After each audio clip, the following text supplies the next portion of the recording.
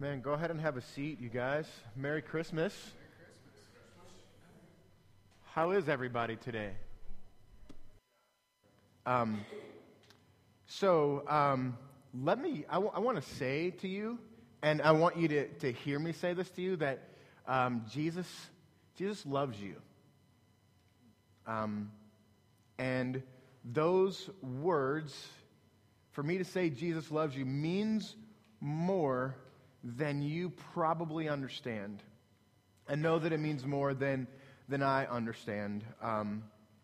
When you and I love someone, when you say to another human being, I love you, or another human being says to you, I love you, we can get our minds around what that means, right? You've probably said, I love you to someone. And you can probably wrap your mind around what you mean to communicate with that. Or when somebody says it to you, you can probably wrap your mind around it. But when Jesus says that he loves you, and when Jesus loves you, it means something different.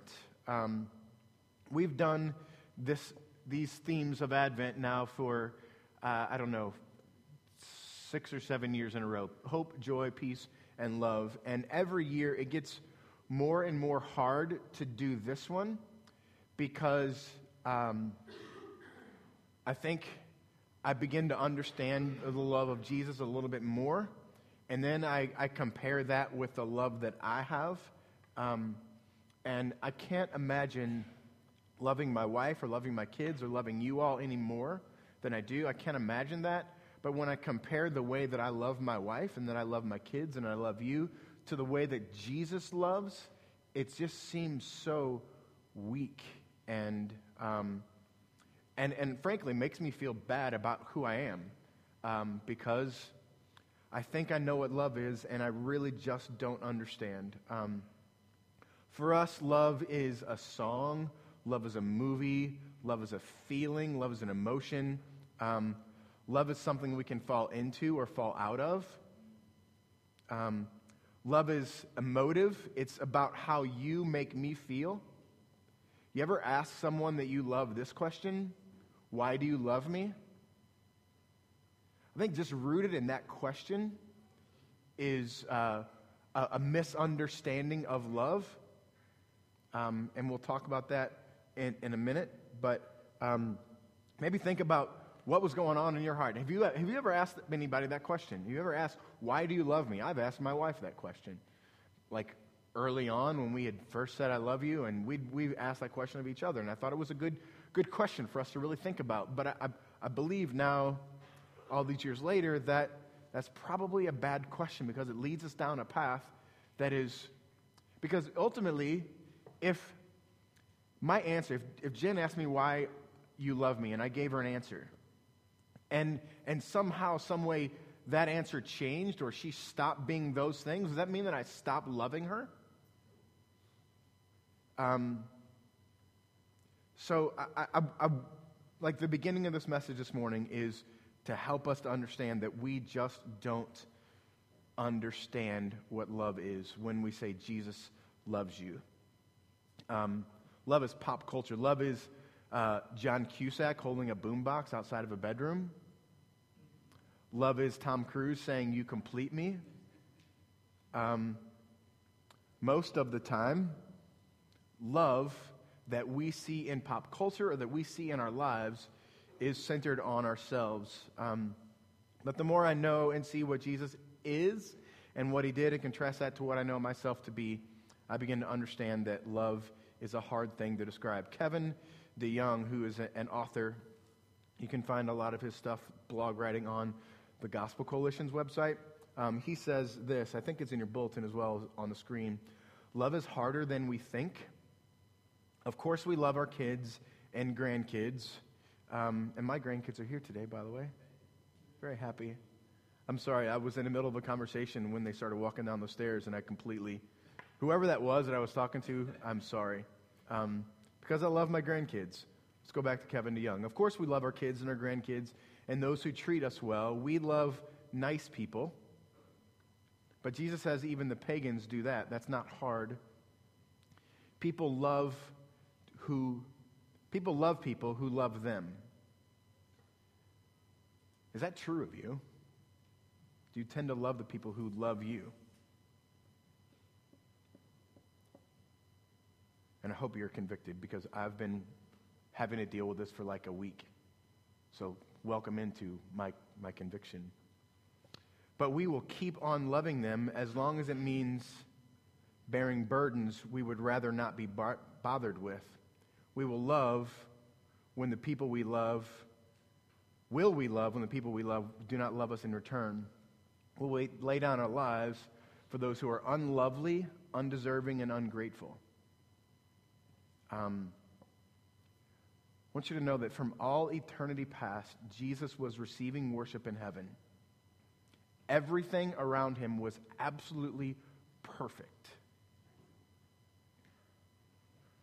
The Bible says that there is no need for light or lamp because the Lord gives light. This is heaven. All around him, forever, for all eternity past, were trees that continually give fruit, streets made of pure gold, beautiful, perfectly clear, perfect crystal was around him at all times. Everything was perfect in absolutely every way. But Jesus left that. If I am sitting on my sofa watching a football game and my children, who I love more than I can communicate to you, were to say to me, "Dad, come here," my response would be, my immediate response in my head was, was that "Dad, come here" loud enough that I could ignore it? And if it wasn't, what can I say to make them feel bad for even asking me?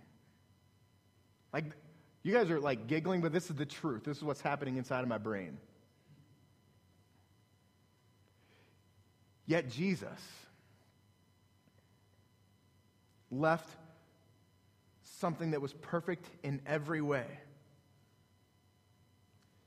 for this. Luke 2, 1-7. In those days, a decree went out from Caesar Augustus that all the world should be registered. This was the first registration when Quirinius was governor of Syria. And all went to be registered, each to his own town. And Joseph also went up from Galilee to the town of Nazareth, to Judea, to the city of David, which is called Bethlehem, because he was of the house and lineage of David, to be registered to Mary, his betrothed, who was with child. Teenagers, both, by the way. And while they were there, the time came for her to give birth. And when she gave birth to her firstborn son and wrapped him in swaddling cloths and laid him in a manger because there was no place for them in the inn, Jesus left perfection to come to this. I won't get off of the sofa for someone that I proclaim to love, and I go through this exercise of how can I not have to do this? Or how can I make them feel bad so that they won't ask me to do this? Jesus loves you.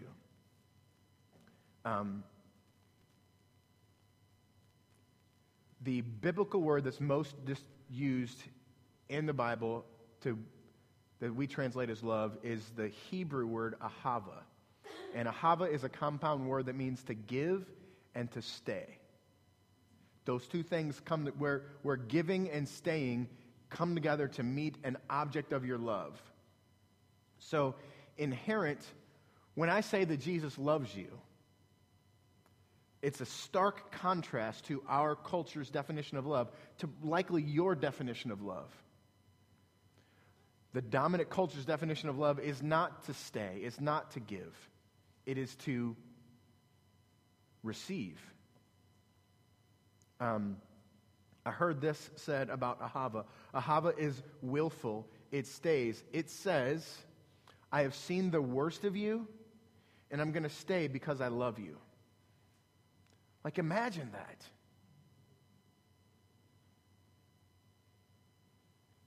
Four things that I want to say this morning about biblical love, this idea of ahava, and this idea of Jesus leaving the perfection of heaven to come here to this earth. First, and I think this is my favorite of the four, that it's self-motivated. When Jesus says he loves you, it's self-motivated. It's motivated within Jesus. Your lovability has nothing to do with you.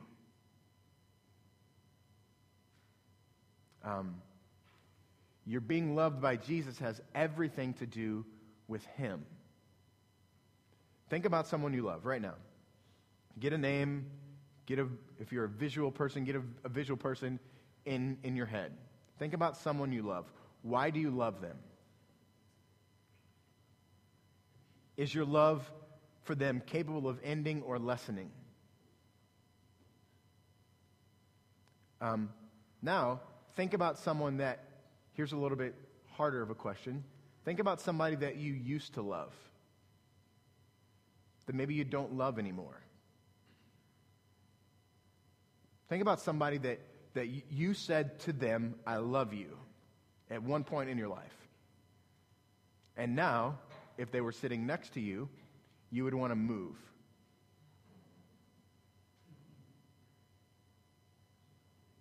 Why is that? What happened to that love? Why is it not love anymore? Why do you not love them anymore? Was it you? Was it them? Was it both of you?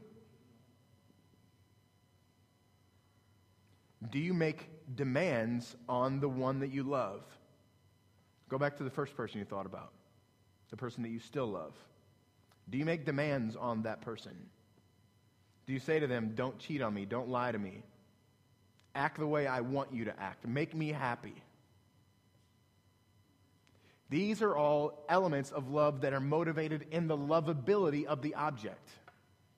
The person that you love and the person that you used to love and the demands that you place on the people that you do love are completely dependent upon the lovability of the object of your love. When Jesus says that he loves you, it's independent of you and completely dependent upon him. Jesus' love for you has everything to do with him and nothing to do with you. No matter where you are or who you are or where you've been. Let me say this again. No matter where you are or who you are, what you've done or where you've been, Jesus loves you. There's nothing between the love of Jesus and you right now. That is perhaps the most incredible news that you'll hear today. There's nothing between you and the love of Jesus right now. So not only is biblical love, Jesus' love, self-motivated, it's also demonstrated. So I am tattooless, but one day when I finally get up the courage to get one, it's going to be this word, sunisteo. In Romans 5:8 says, but God demonstrates his own love for us in this: while we are still sinners, Christ died for us. Demonstrates is the Greek word sunisteo. And it's translated best as to place within your reach. Today, if you go to lunch and you go to a restaurant where there's a server, server's gonna come to your table. You're gonna say, I would like to have the whatever. Bring me the chicken. I'd like the chicken. And a little bit later, somebody in the kitchen is going to make that chicken, put it on a plate, and then that server is going to take that plate from the kitchen and put it on your table. That's a picture of sunisteo. Placing something within your reach. Placing something in such a way that you can interact with it. Because that chicken does you no good if you're at a table and it's in the kitchen.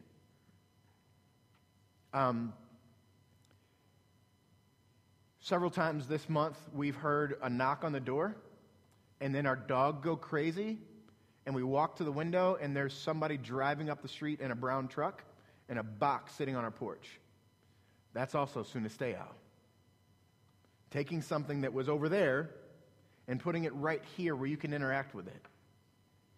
A few years ago, I went to Haiti, and I got to preach in a Haitian church, and they speak this sort of Haitian language is sort of French, but not really, and it's a little bit different. And had I been reliant to learn this Haitian language, I wouldn't have been able to communicate. But I had a translator standing next to me while I preached, and I would say like 3 lines, and then he would repeat them. And I would say 3 more lines, and he would repeat them. And so that's also sunesteo. So this is big word that basically means this is the incredible love that God has for you. And Jesus is going to put it on a shelf that you have the ability to interact with it. Isn't that incredible? Jesus loves you in such a way that you can interact with his love. And not just that, but it's not far off. His love is not in the kitchen. It's on your plate right in front of you, waiting for you to interact with it, waiting for you to partake of it. And what is that demonstration? That demonstration is his death for you. Look, God demonstrates, God sunasteos, God brings the chicken from the kitchen to your table. In this, while you were still a sinner, he died for you. While you were repulsive to him, he died for you. And I think about that. I think about sunesteo and what sunesteo means in Romans 5:8. And I think about my worthless self sitting on the sofa, trying to ignore my children. Or worse yet, trying to ignore my wife. I know I got to go hang up clothes in a dryer, but it's 3rd and 10. It's a big down, big play. Did she say it loud enough where I can... Oh, babe, I'm sorry, I didn't hear you. And I can't imagine loving anyone more than I love my wife. Yet Jesus, so incredible. The third thing, biblical love, Jesus' love sacrifices. John 15:13, greater love has no one than this, that someone lay down his life for his friends. The thing about Jesus' love is that it cost him so much. It cost him heaven, left heaven to come to this earth. And here's the thing, around this time that we begin to see Jesus as man and not God, but he was fully God as a baby, 100%. And as fully God as a baby, it's like me leaving the sofa for someone who was going to just be awful and evil to me. He comes, think about, like at the beginning of Jesus' life, we get warm and fuzzy, and we sing songs like Away in a Manger, and we gather around pretty Christmas trees, and we just feel warm in our hearts, right? But Jesus was fully aware that the last week of his life, everyone that he invested all of his life in would abandon him. Yet he still remained. Imagine, think about that person that you don't love anymore, that maybe you thought of already. Imagine the evil that they've done to you that has caused you to say, if they came and sat next to you, you would want to move away. Imagine that person, and that's not coming close yet to what we have done to Christ, and yet he lays down his life for us. Jesus knows that his closest friends that he spent all of his life with will abandon him when he faces the hardest of times. Jesus knows that you will be unfaithful. Jesus knows that you're going to chase after idols. But he loves you. He's still willing to lay down his life for you. The fourth thing, Jesus willingly suffers. I had this idea that I wanted to share with you about this point, that Jesus' love shows you that he's willing to suffer for you. There's a 30-second clip that I want to show you because it's a clip from John Piper, and it nails exactly what this is talking about. Boston, hit that video for me, buddy. Jesus died for you. He didn't just die. I mean, dying is one thing, and it can be quick and easy. It wasn't. It was long, and it was horrible. And he chose every minute of it because he could have stopped at any time. He just kept choosing to suffer and choosing to suffer and choosing to suffer and choosing to suffer. And I'm just saying, how you doing? Are you choosing to suffer for anybody? Or does the moment it gets costly, you bail? there's two pieces to that are just incredible that I need you to hear. I need to hear. Like he just kept suffering and kept suffering and kept suffering. And any time he could have stopped. Like, I don't want to do this anymore. I'm going back to heaven. But he didn't. He kept going. He kept suffering. And then the second piece is like really personal. Like when Piper says, how are you doing with that? When loving gets hard, what are you doing? Do you bail? Yes is the answer. But here's the beautiful part about the love of Jesus is because you've said yes to I'm going to bail. This is too hard. I'm not going to do this anymore. Even though you've said that, Jesus still remains with his love. And that's why this is so hard every year. This Sunday, before Christmas, every year, I preach about love, and it's so hard. Because I look back on 2018 and the ways that I've bailed, or the ways that people have bailed on me. And I get really frustrated.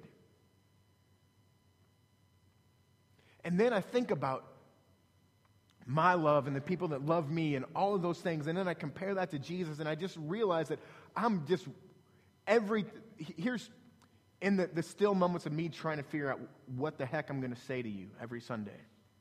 In those still moments, I'm like, this is just pointless.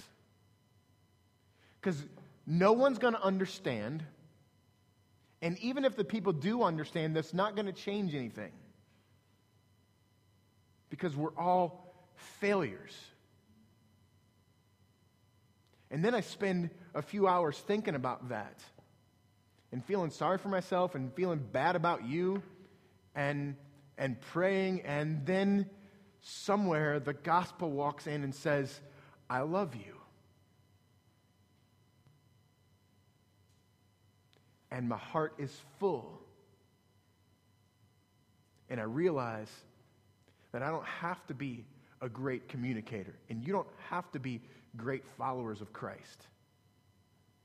And neither do I, to receive the love of God. So, 3 things can happen with that notion. First, and hopefully immediate, is a worshipful attitude towards Jesus.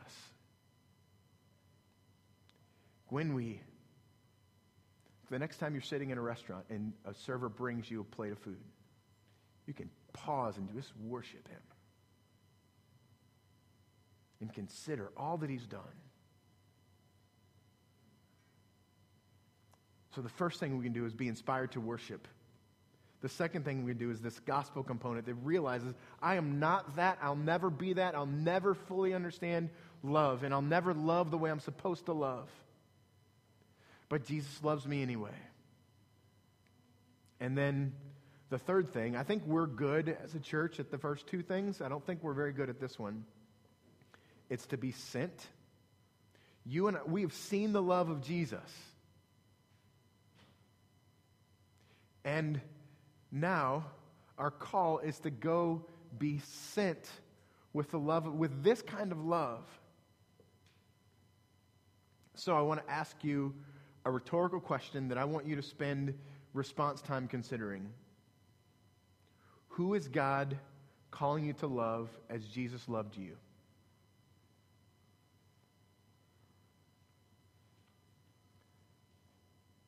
I could say something to try to help you with that, but I don't want to. I just want to say, I want you to spend some time during response time to consider this question. Who is God calling you to love as Jesus loved you?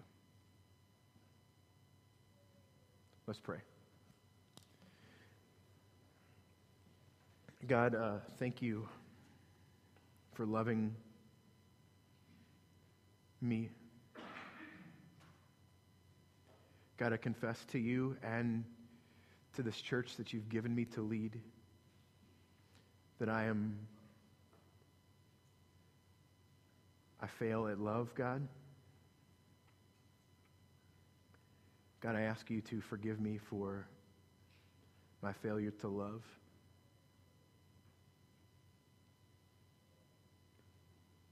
God, I pray that you would continue to convict my heart, Father, that we might see you as beautiful and we might engage with your perfect love, God. We might see your acceptance of us, and that it might change us to go and love better or love well, Father.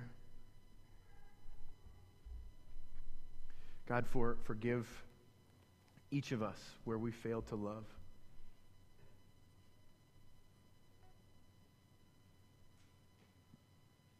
God, thank you for the perfect example of love that has seen the very worst of us but chooses to stay, chooses to suffer. Thank you so much for Jesus. God, I pray that these next couple of days, Father, Christmas Eve tomorrow and Christmas Day the next day, Father, that you would, as we give to those that we love, as we receive from those that we love, and as we are just surrounded by people that we love, or maybe even people that drive us crazy, Father, that somewhere in the mix of all that,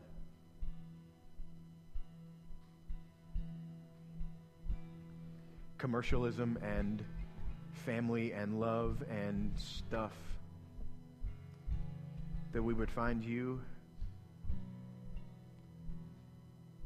and we would see and know that you love us. God, thank you for Jesus. It's in his perfect name that I pray. Amen.